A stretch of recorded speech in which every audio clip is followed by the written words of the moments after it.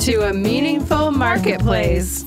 I'm Sarah Masoni from Oregon State University's Food Innovation Center, where I've helped countless dreamers launch their new food products. It's the science of taking a food delight from the kitchen to mass manufacturing and still keeping its great taste. That's what I do. I've been called the woman with the $1 million palate, although I haven't tried to cash that check yet.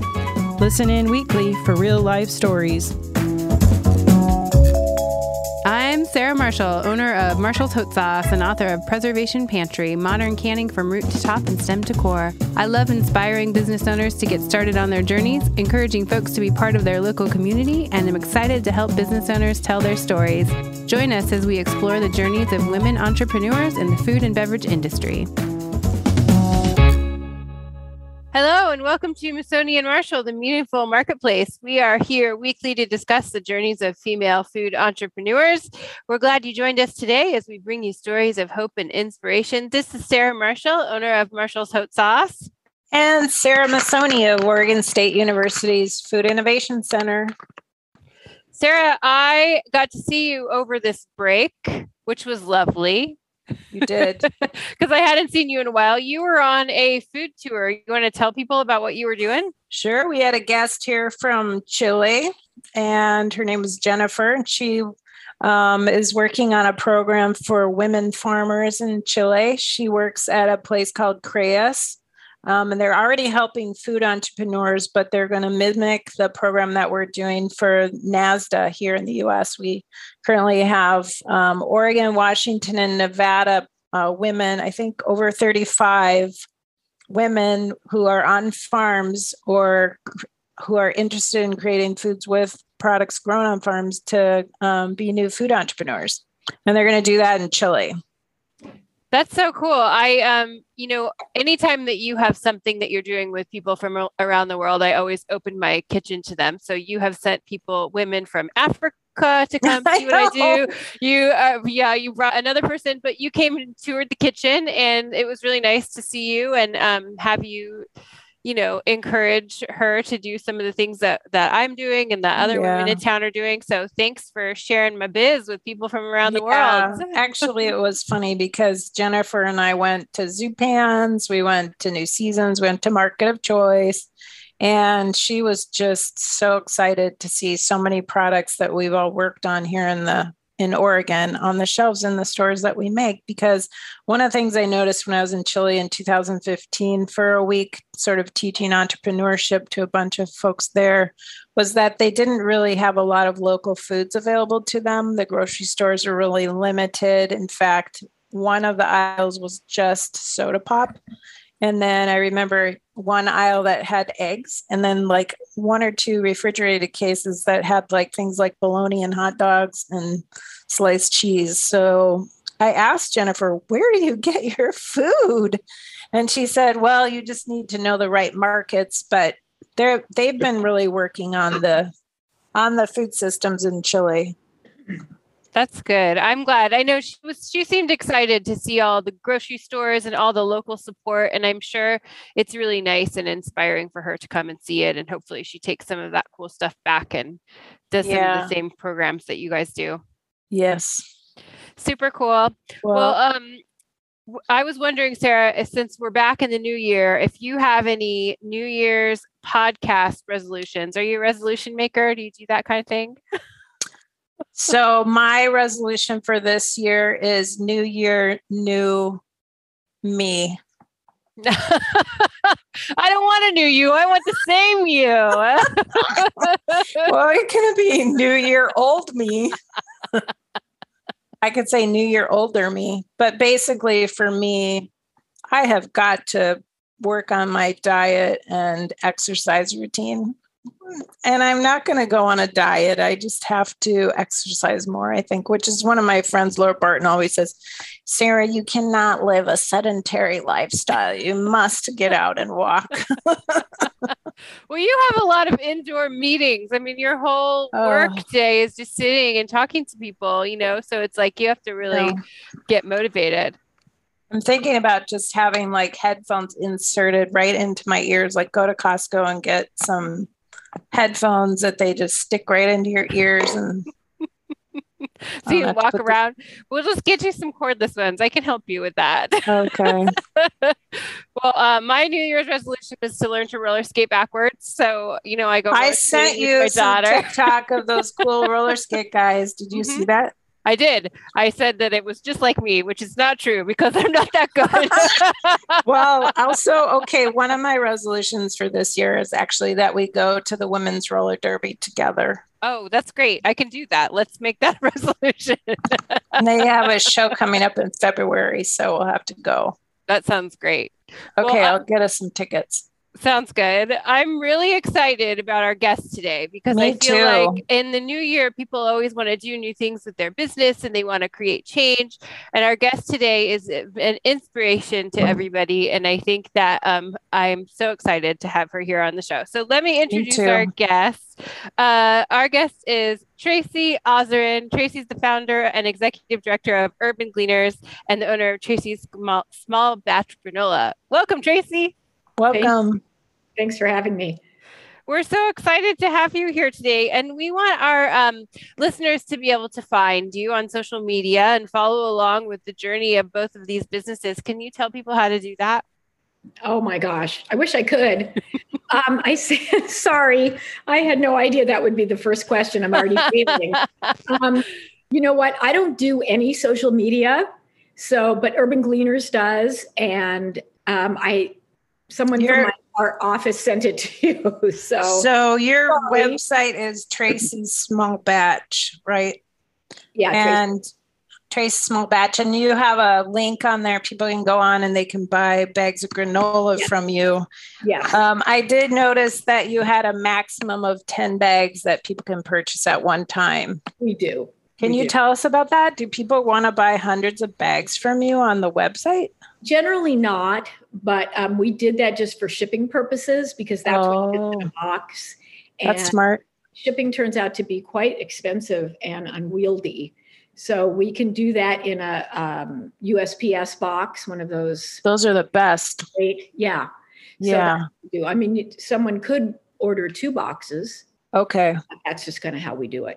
Oh, that's great. So I remember meeting you at the Food Innovation Center, I think in 2004. Yes. Yeah. And you were talking with Dalton Hobbs, who's long since retired. He's a very dear friend and I see all the time. Do you see him all the time? I do. Oh, will you say hi for me? I sure will. He and my husband grew up together. Oh, I see. Well, also tell him if you remember that Maria retired. He will be interested to know that. I will tell him. We were all kind of buddies here at the FIC, so. Well, Tracy, I looked up your social media handles for you, so I have them.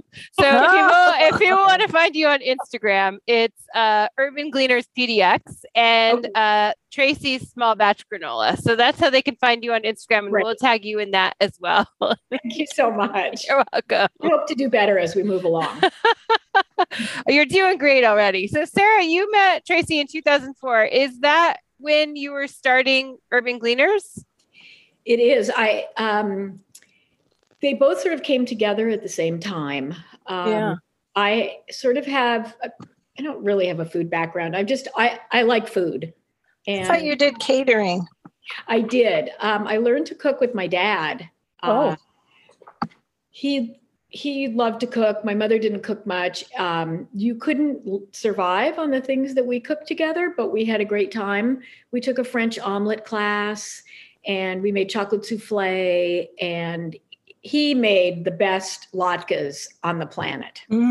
So that was kind of where that came from. And I had the small catering business in Los Angeles. And I used to make these enchiladas that people loved. And so that sort of became a business where in the old days, before there were packaged fresh food in grocery stores, because that wasn't always a thing, everything was frozen. And so I made these enchiladas and sold them in a chain of grocery stores in LA. So that was kind of the background. And then we moved to Portland and I didn't work for a while. I was home with my kids and I had never eaten granola.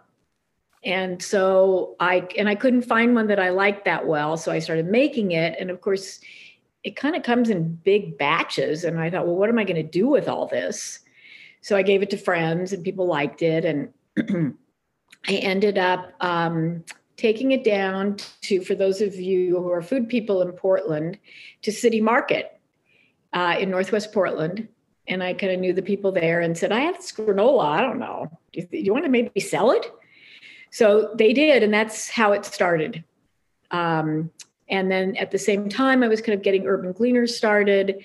And my husband said, you ought to just, whatever profits you make, just give that to Urban Gleaners.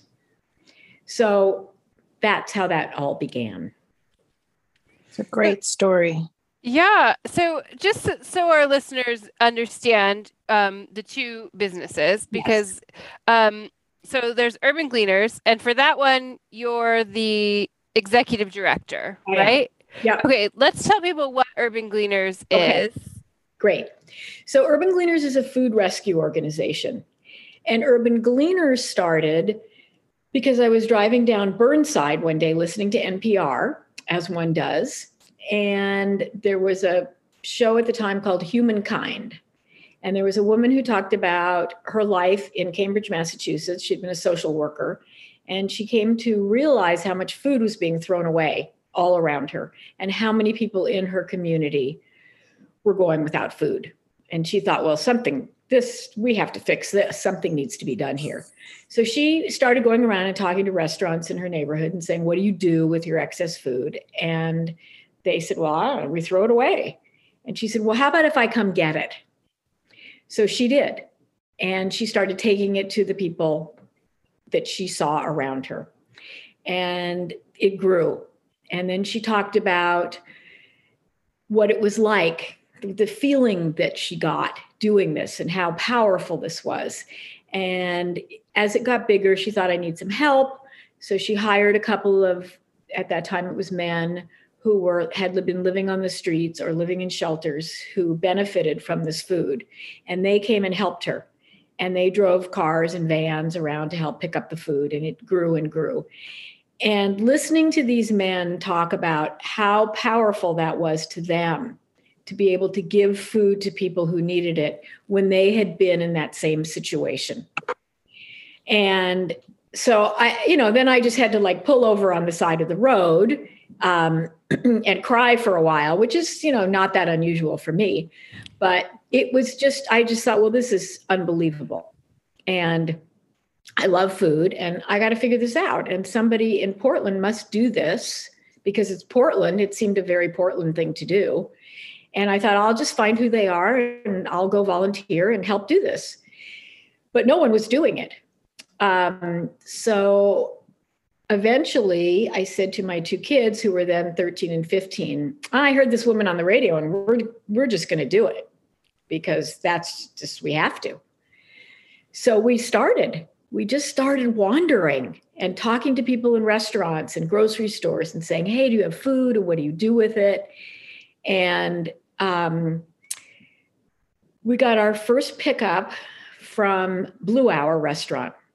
I had known the chef there and he said, well, I don't know, but I'll help you. So I brought him these Glad containers that you can buy, these little plastic containers. And we got there the first day with my kids and there were 3 containers. There was a fava bean puree, a mushroom duxelle, and some other something that I don't remember. Those are the fanciest food donations I've heard of. It's unbelievable. I thought, people don't know how to use it even. Yeah. Yeah. So we had made an arrangement with the rescue mission, but when it came down to it, they changed their mind and said they weren't interested. So I happened to luck out and call Blanchet House. And Blanchet House, in case people don't know, is an amazing organization. And they've been doing meals for 63 or 4 years. They're in Old Town. And this amazing man, Patrick Daly, answered the phone. And I said, I got this thing. I got these 3 containers. I don't know, but I have this idea and I think it could work. And he said, just bring them. Come over. And that's how it all started. I love to hear that because I didn't know that story. And I didn't know that I mean, I guess when I think of Urban Gleaners, of course I know who you are and I know about the business and I see your trucks and I see, you guys rescuing all this food, but I have always just thought of it as like this bigger organization, even though I know that you're in the big picture of things, your team is small, but I just didn't really know the beginning of the story. So to think of you just with your 3 containers of food and then trying to find someone to give it to. I love it. And that's exactly why I wanted to have you on the show, because I think that what I hope is that people hear your story and want to do their own things for the community, because I think everybody has an idea, but sometimes they don't know exactly what it is yet. And I think that's exactly how you started. You knew you wanted to rescue food and give it to somebody, but you didn't know exactly how you were going to do it. But so you did. You started. I did, and I have felt for so many years now, because it's been 16 years that I've been doing it. It has this feeling. I mean, every now and then I look around and I think I had no idea what I was doing. I didn't know how to start an organization. I didn't know anything. I didn't know about 501c3s. I didn't know about insurance. I didn't know anything. I just picked up this food with my kids, and we were actually reminiscing today about a bean and rice spill that we had once picking up from a Mexican restaurant. My spilled. Yeah, I bet that was messy. Yeah, it was a mess. So it's an incredible thing, really, that if I could do it, anyone can do it. It's very entrepreneurial of you. It is. It is. So how did it grow from you picking up one, small thing from somebody that you knew and giving it to somebody else? How did it grow into what it is now? For the first couple of years, everything went to Blanchet House. And it was amazing to watch. And it grew, it got bigger. We went to more restaurants. But then I came to realize that really restaurants were not going to be the source of enough food for us, that restaurants have such small margins. And the restaurant's goal really is to not have food waste from most restaurants, because they are paying for it. They want to be able to use it. Right. Yes. Yeah.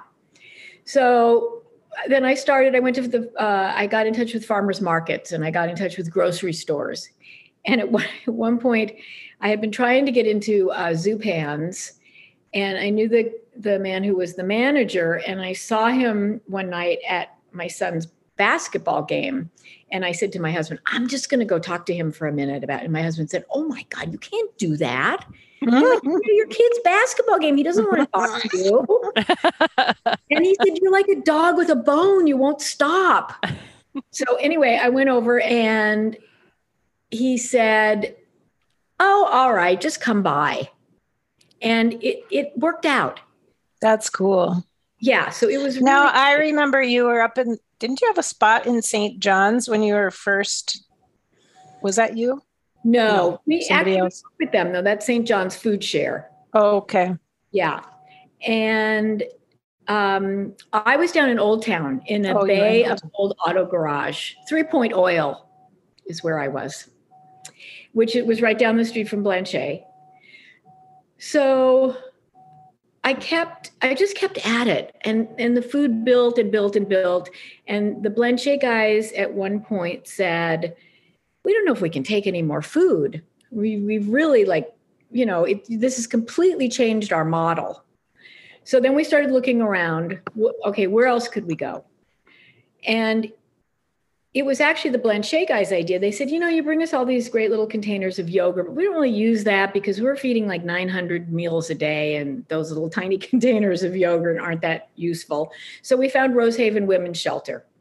And that was the perfect thing for them, because they needed things that they could hand to women who were coming in, or they could have something to take home. So we went there. And so that tended to grow. And then the other wonderful thing about Blanchet was they said, at one point, I brought in some produce, and they said, now, is this conventional or organic? And I said, well, actually, this would be organic, but, and they said, we're not going to get that bread anymore from Safeway. We like this artisan bread stuff that you bring. So it just kept going. And so once I branched out from Blanchet and into other organizations. And then it kept going from there. Wow. And so let me just, for real quick, we'll take a break in 1 second because I know we're past time to take a break. But I could just go on for hours. I know. Well, I'm so interested in it. So, you started this thing, but what I'm really curious about, because I know that there's the food bank, but the process of what the food bank does is totally different from what you do. And I think it's more of a licensing thing. So was it tricky for you to be able to get food from places and redistribute cooked food, or was it easy for you to do? So it turns out there are state and federal Good Samaritan laws protecting anyone donating food in good faith from liability.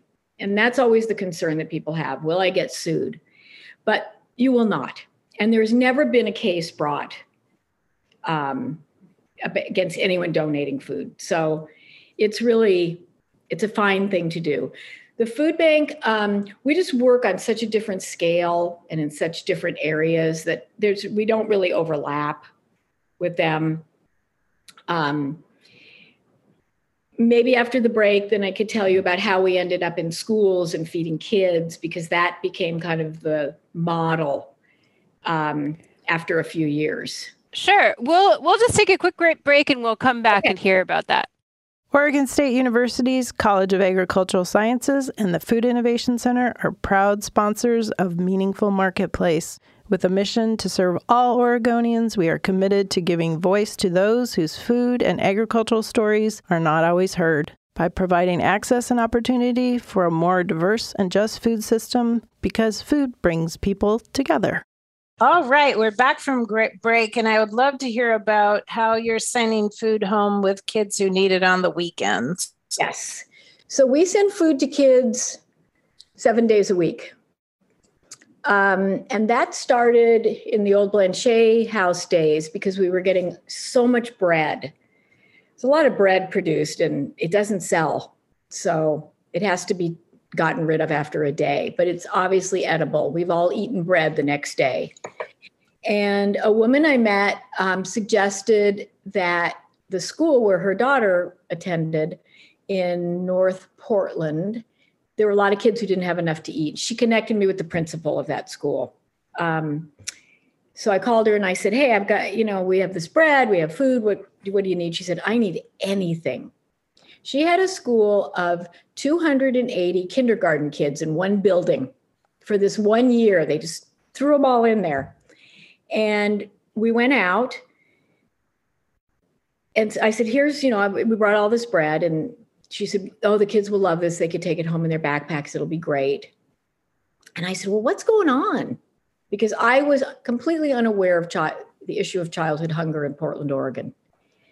And she said, these kids don't have enough to eat. So she said, a loaf of bread to go home with would be helpful. And I said, well, we have to do better than that. Can't just give them a loaf of bread. So the next week we went back and we took all kinds of food, and parents came and they had made reusable bags that they had decorated so that the kids could take something home. And it was absolutely incredible. And she said, we will try to give them a very hearty snack at the end of the day, because often they will get maybe a bag of chips for dinner and that's it.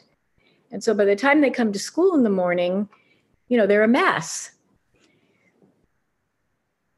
And so over the course of the next year, I really just sort of switched the focus, because that to me felt like that's what we should do.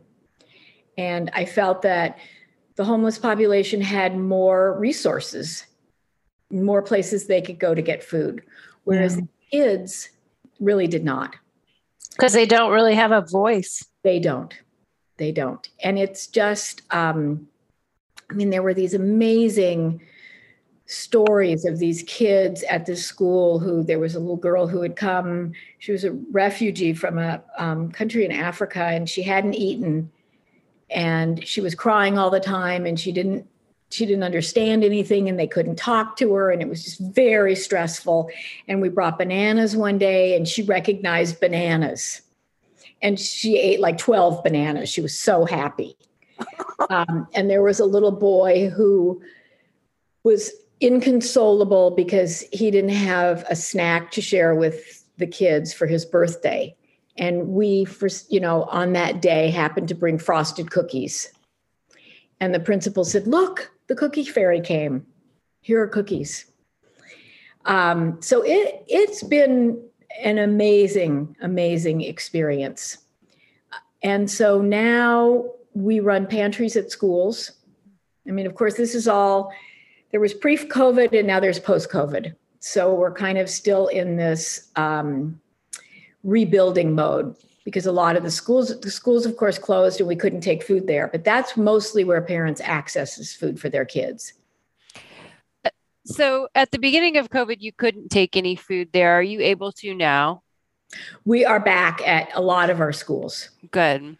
And I've seen you also give at parks and things. There's Yes. A park in our neighborhood in Lentz that I've been there when you've been distributing food. And so I just want for people who are listening to be able to share how to receive the food that you're giving. So you are giving it to schools, but also there's places that people can go pick it up, and you don't have people can just get it, right? They don't have to show any kind of information, or I know sometimes people worry about that kind of thing. Yes. They don't want to give their name or information or things like that. So could you tell people how to access the food? Yes. that So you're if you go giving to our away? website, urbangleaners.org, and the bar across the top says need food, and there's a list of all of our pantries. And all the pantries listed are public pantries. There's one every day of the week. Sometimes there's a couple on a given day. We have worked for many years with Parks and Rec, so that in the summer, when kids aren't getting their lunches at school, we go to the parks where they distribute lunches. And, there's all these funny things you find out. Like if a child goes to a park to get his or her lunch, if they have a sibling, the sibling can't get a lunch because it's only for the child at the school. So we bring all this food, and then the families who are already coming, we don't want people to have to spend their whole day trying to access food. We want to make it easy for people. So we go to low-income housing complexes and health clinics, and of course the schools and parks, and so that it's in people's neighborhood and they can just walk over and get a bag of food. And we really, really are very focused on healthy food. We do bring donuts, just in case you were worried, occasionally. Donuts are important. They are. They are good for your soul. They are. Yeah. But, kids, a lot of times people think, well, I can feed my kid. Maybe I can make pancakes for my kid, which is a better thing to have than nothing. But children need nutrients to grow and for their brains to develop. And so they need protein and they need healthy food as well. Yes. Well, I think that I love your story and I love your mission, and everything about it just makes me get weepy. So Me too. spent a lot of this call already just not saying much because I think I'm going to cry every time because I love it. And I think that what you're doing is so necessary. And I'm sure that you are doing something wonderful for this community. And I'm just so proud of the things that you're doing. And I love it. So thank you, first of all. There's even like a food pantry up at OHSU for students, I understand. We did that for a while. Yeah, we donated some food for that pantry, actually. Yeah. Sometimes things come and go. Things don't necessarily continue to work in the same way. But for a lot of times, like the park at Lentz, we've been doing that one for a long time. And now with COVID, I mean, the schools unfortunately have a lot of, there's a lot of regulations about if you can be on school property. And so we struggled with that for the last few years. Well, that's the first thing I thought of, because even for a while during COVID, the parks were closed. I mean, because, we would go to Lentz Park and it was all taped off. So there was just no one there. And the first thing I was thinking is like, I know that I see a lot of families coming here all the time to get food. Like, where are they going to get food now? I know. So I'm glad that you're back and able to distribute food. That's so wonderful, because I'm sure it's even more, there's more of a need now than there was before. There is. I mean, the need has really expanded over the course of COVID. And in 2019, before all this started, we rescued 1.2 million pounds of food. Whoa. So now that I've told you about the 3 containers from Blue Hour, you can see how that is huge growth. It is. And this year, so we're back. We'll be back in 2021 to close to that number. I think we've hit 1 million this year. That's how big is your amazing. warehouse? It's not very big. It's 3,500 square feet. Whoa. But we have 4 refrigerated vans. We have I have 11 employees. But the food comes in and goes out. So we're not storing any of this. We don't turnaround times real quick. Turnarounds very quick because it is food that's, it's at the getting to the end of its life, but it's perfectly edible. And our mantra has been, when we're looking at something, well, would you eat it? And we're all like crazy food people, and we would eat it. And if we don't, we have 4 pig farmers who come every week and collect what is not edible for humans to feed their animals. That's great. Yeah, that's so great. So the full circle of life exists. Yeah. You're saving it all, even some for the pigs. Yeah. I love it. Well, so we did talk about your Tracy's Small Batch Granola Company a little bit. Yes. But I just want to talk about your role in that and how it is different from Urban Gleaners and how it contributes to it. So did you start it at the same time? I did. So it's funny because I do get asked this, and I should clarify. All the granola ingredients are purchased. There are no gleaned ingredients in the granola, just so everyone knows. So again, it was sort of the same kind of organic, if you will. It just grew. People really liked it. So many people don't even know that all the proceeds go to Urban Gleaners. And every now and then I'll be in a grocery store next to someone who's buying it, and I say, "Oh, thank you so much." I'm always shocked when I see someone buying it, as if like, well, how else would it be empty on a shelf if no one bought it? Usually empty. Yes, I know that very often, but that's not us. That's people not reordering in time. I just want to say. But we really are small batch. It is made by a single person in our kitchen every single day. And is it the same kitchen as the Urban Gleaners kitchen, or is it a different kitchen? It's in the same building, but it's it's a different space. So all the proceeds get donated to Urban Gleaners, and this year will be our biggest year ever of profits. How many bags do you think you'll make this year? Oh, I don't have any idea, but I will find that out. We'll post it. We'll post there you go. On Instagram, and then people could find it. There you go. That's so wonderful because, I mean, you're doing other things by creating these 2 separate businesses. So one, of course, you're raising money for the organization that you need money to pay your employees and to run all these places and do all the things.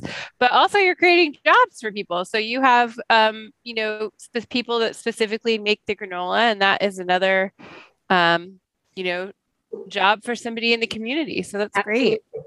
And I think, the people who work with us, people are really happy to be doing this work.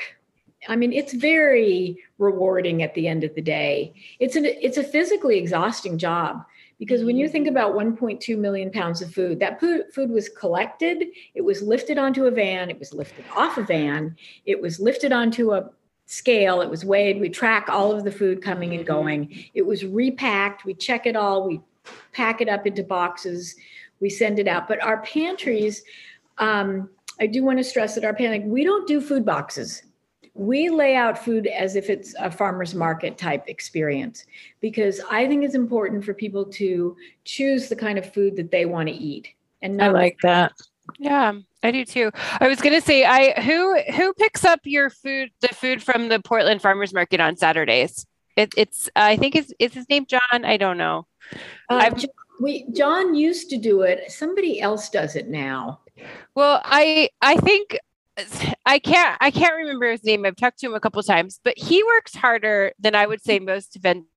He literally, Sarah, you would be amazed if you saw this because he picks up donations from the farmers. So he's pulling like a pallet jack full of food donations that I don't know how much it weighs, but it has to be like 1,000 pounds. Like it's full, stacked with squash and potatoes and all this really lovely fresh produce. But he comes into the market and pulls it down the street because it's in the middle of the city. You can't just pull up and grab it. Right. He works so hard every day. He brings more stuff to the market than I do. Yeah, it's crazy. Everyone, I mean, it's really, and I've been working a lot in the warehouse lately because that's where I'm happiest. And it is just exhausting by the end of the day to take all this food and move it from here to over to here. And well, and I'm sure it's a lot of planning and logistics too, to figure out what goes where and how to do it. And did you say your team was 11 people? Yes.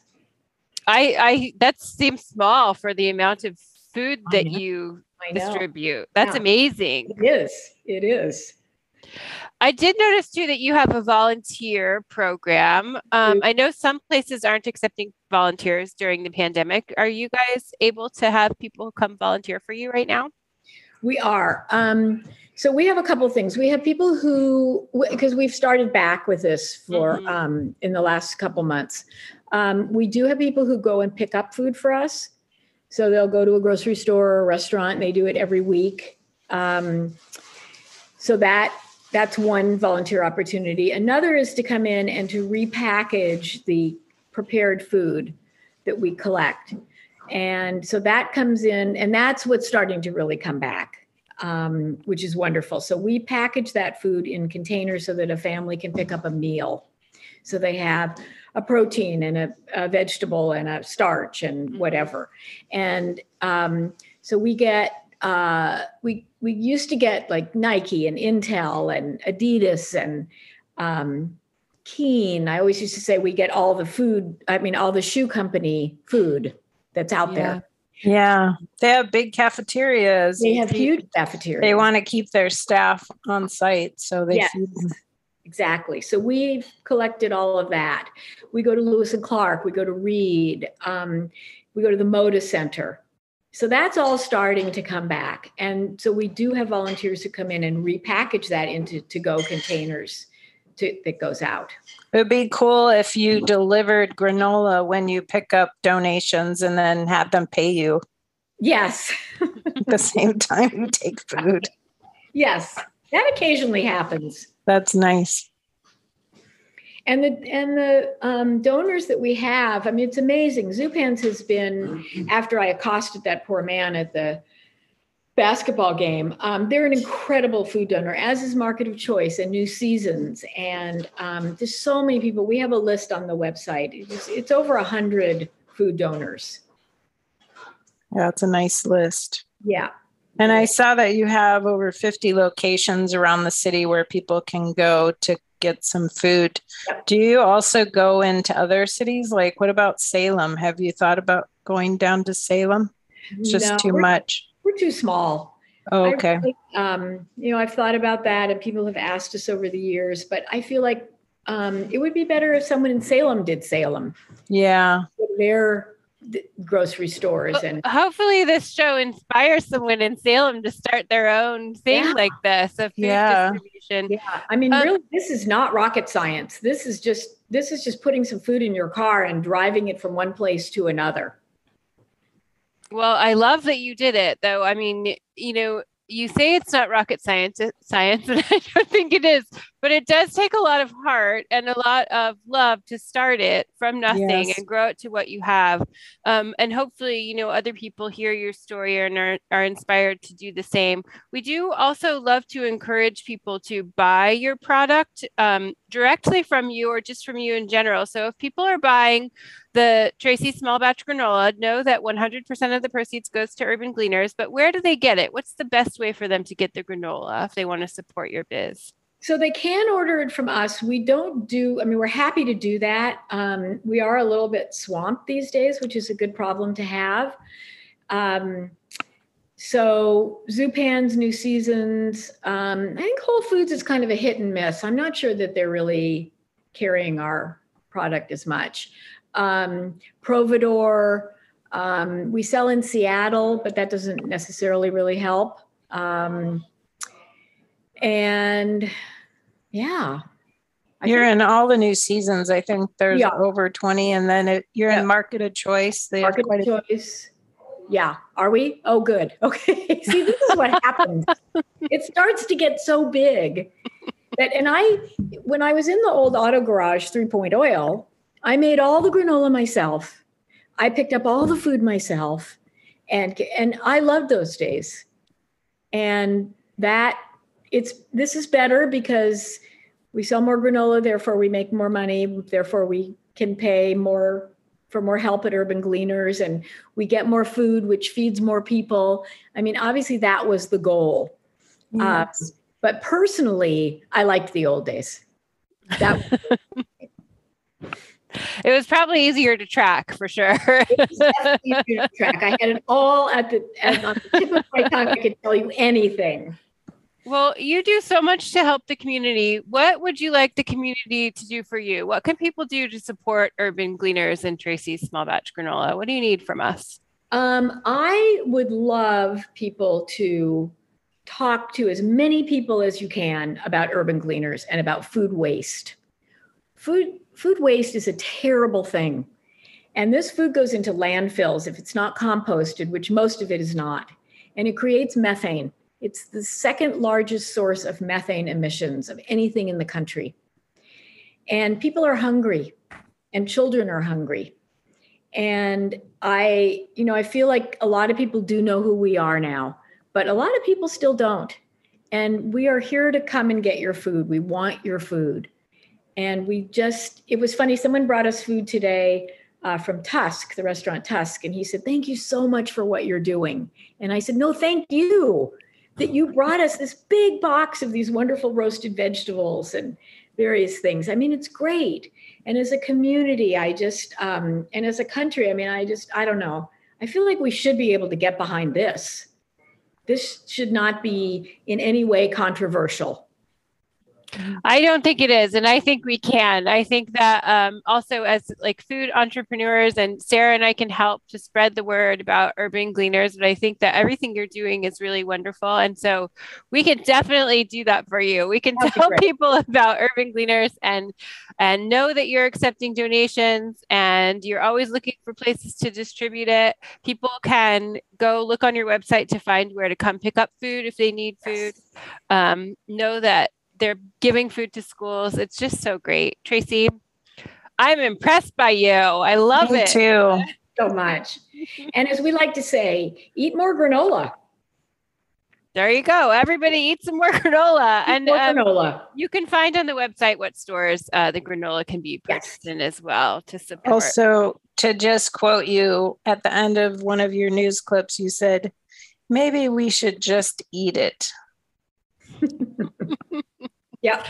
We should eat it. It shouldn't go to waste. We got to save that food for everybody. Yes. Yeah. So you should buy that apple with the blemish on it and just cut off the blemish and eat the apple, because otherwise the apple might go in the landfill.